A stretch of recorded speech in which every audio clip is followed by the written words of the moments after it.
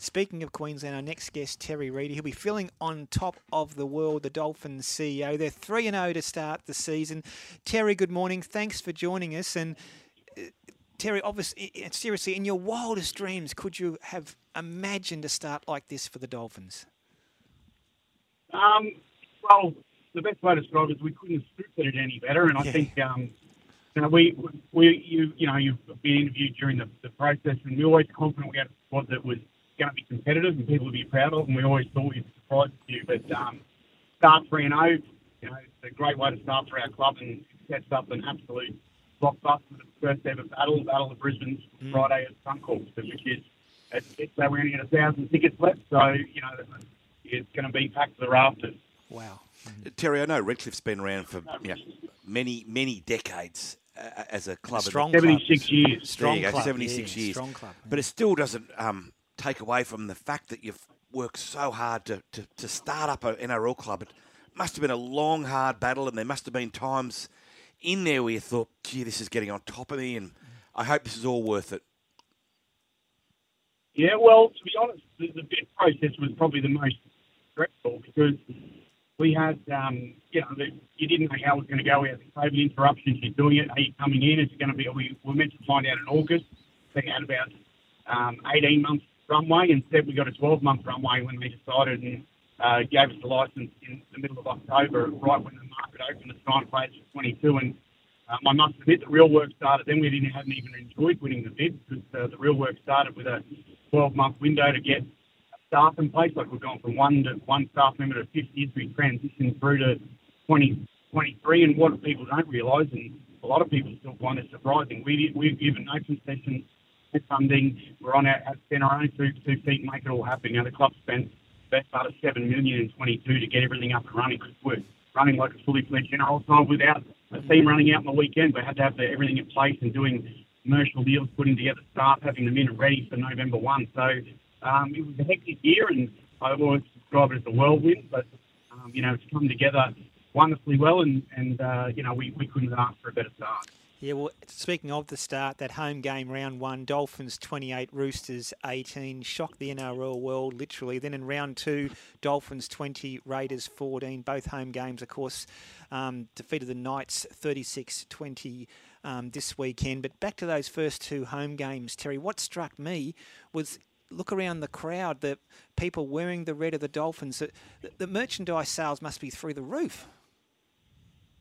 No, you're right, and that's we were having a discussion yesterday. One of the proudest things I think for everyone involved in the club, and even the coach. It took us all back a step. We had a plan, we had a strategy, and the way everyone's bought into everything. So the sea of red there at that first game with nearly 35,000 there, dressed head to toe in red, with their behind the whole marketing and brand with their fins up. It's become one of the greatest catch cries in Australian sport over the last few weeks with us, with it, get your fin up. And I think that was when you stood there and looked at all that, the sea of red and everyone behind us, and then the team did what they did and it continued to do what they've done.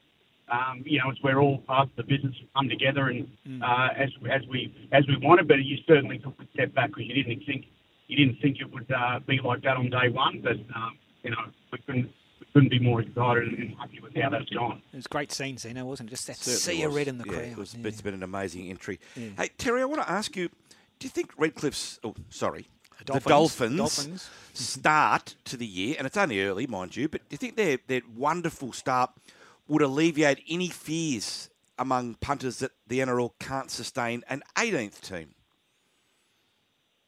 I think so, but the thing you've got to do, if they bring another side in, they can't do it like us. We've got wonderful foundation in place, and it wasn't easy. Make no mistake about it, it wasn't easy. And we got the best coach, a marquee coach, and things weren't easy for us to get to the start line. So I think if you're going to bring another side in, you can't just do it without the support of concessions. I personally think, and having run it and done it, I just can't see how you can do that. There's not many other clubs with us with a foundation already in place and the assets to actually be able to stand on your own 2 feet and get to the start line in the right position. Yeah, no, it's a fair call, Terry. What about next Friday night, Terry? It's been dubbed the Battle of Brisbane already. There's going to be a rivalry, obviously, because suddenly Brisbane have 2 teams.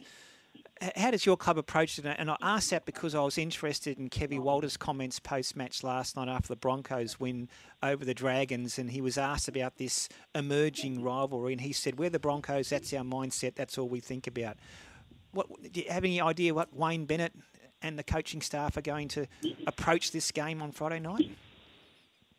Well, Wayne actually said it best in his comments after the Knights game. He said, what do you think about the game this week? What's going to happen? He said, well, I don't have to think about it. He said, these are the easy ones to coach. He said, who doesn't want to be on that field for a game of that magnitude? And he said, and I think, whether you're a player or a fan, everyone's been sort of looking forward to it ever since the draw came out. But as we both arrived 3-0, I think it went up a notch over the last few weeks, and they'll be hanging from the rafters there. And I think it's the first of, and we'll do some things during the week. But almost like if you look at Adelaide in the showdown, where you've got team that's come into become competent in their traditional SANFL side that's come out of it. They're up to battle 50, showdown 58. We'll have the first ever battle one, and that rivalry I think will be one of the most intense because there's only two sides in Brisbane. It's new, and it's a modern day rivalry, and